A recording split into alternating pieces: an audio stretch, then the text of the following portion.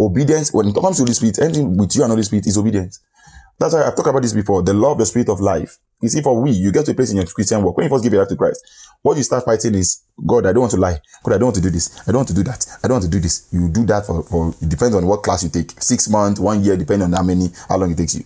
But you now go to a place whereby the kingdom of God now comes into your life. You know, John chapter 3, verse 3 says, except man is born again, he shall not see this kingdom of God. Shall not see.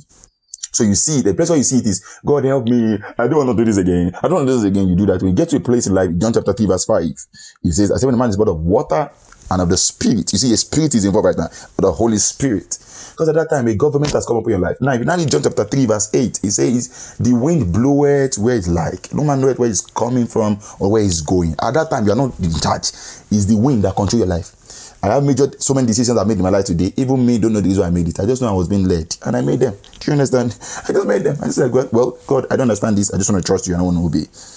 That's when the government of the Holy Spirit has come upon you. It's called the law of the Spirit of life. So when you leave the realm of, hey, God, I don't want to lie. I don't want to do this. When you leave that place, when the kingdom of God comes upon your life and the Holy Spirit begins to govern your life, you live by the law of the Spirit of life. The law of the Spirit of life are the things the Holy Spirit whispers to your ear when he tells you to pray. You understand? For some people, if you don't pray. Samuel said it. He said it will be a sin for me not to pray for you. Bro, I mean, do you understand? Why? Because not praying is sin. Concerning his life at that time, the government of his life, his mandate is to pray. He's not written in any way. If you don't pray, it's a sin. But for him, because the law of the Spirit of life in Christ Jesus, that's why the Bible says, if you are under the grace, you're not under the law. It doesn't mean you're not under the law at all. It means you're under a higher law. It's called a higher law called the law of the Spirit of life. You see, those laws are the things that govern your life, the decisions you make, as long as they are being influenced by the Holy Ghost. At times, the Holy Ghost will just say, call this person. And say, God, why am I calling this? He said, call this person.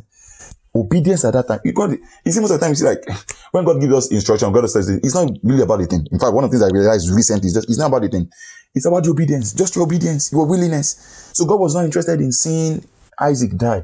He just want to see whether Abraham will obey, whether Abraham was willing. God doesn't want to kill anybody. You understand? Why would God tell him? It was God that gave him Isaac. Why would God say you should go and kill Isaac? Konami, please help me to mute yourself. Okay, I just mute him. So you understand what I'm talking about? When it comes to submitting, it's like a woman submits to the husband. It's like the same way Christ submits to church. It's like when you submit your will, your life. There are 4 levels of submission. I don't want to go into it, but the peak one, or the one I see rampant a lot, or that I see common a lot in this generation, is the last obedience Jesus died to. He just said, he prayed. He said, okay, good. You know what? Let your will be done and not my will. That's Jesus submitting. God, this is what, can we do it this way? Okay, God, take it. No, at times we want to get married. You say like, God, can we do it this way? I mean, can I sleep over at this place? Can I sleep over at that place? I love her. I love him. Can we do this? God say, no, let's do it the way of the word. Do you understand? It's even what we talked about. Do you understand what I just said right now? At times we want to negotiate with God. God, I mean, we can still do it this way. I say, okay, nevertheless, a place of submission is where you get, God, it's okay. Let's do it your own way. Let's do it your own way by the word of God or by the laws of the Spirit of life. Anytime Holy Spirit whispers something to your head, do it that way. Don't logicalize it. You logicalize it, you are not submitting. A place of submission where you can talk like Paul is when you say you are a servant, you are a slave of God. God, are we going tomorrow? No, you're not going. Okay, stay. God, are we going? Yes, let's go. Without asking question. That's kind of submission is in levels. That's what I'm just trying to say. And basically, finally, to answer that question, you see, all our lives, we are all getting results at different levels. The truth of the matter is, this is very honest. The amount of God's power you see in your life is a measure of your obedience. Usually. Let me say that again. The amount of, to do miracles is not really so. I always say this, at times when I sense power of God, you can slap somebody, the person will be healed. You understand? It doesn't matter what you do. As long as you just obey. If Bishop Oyedepo tells you to go and do something, everybody take your anointing or lift it up. Oh yeah, drink a part of it. People just follow instruction and they say, I got it. Yeah, it's because you follow the obedience. In the other world, if you want to go and do, in quote, money ritual, they will tell you, when you get time, put this under your bed, wake up 12 o'clock. There's nothing serious in everything you do.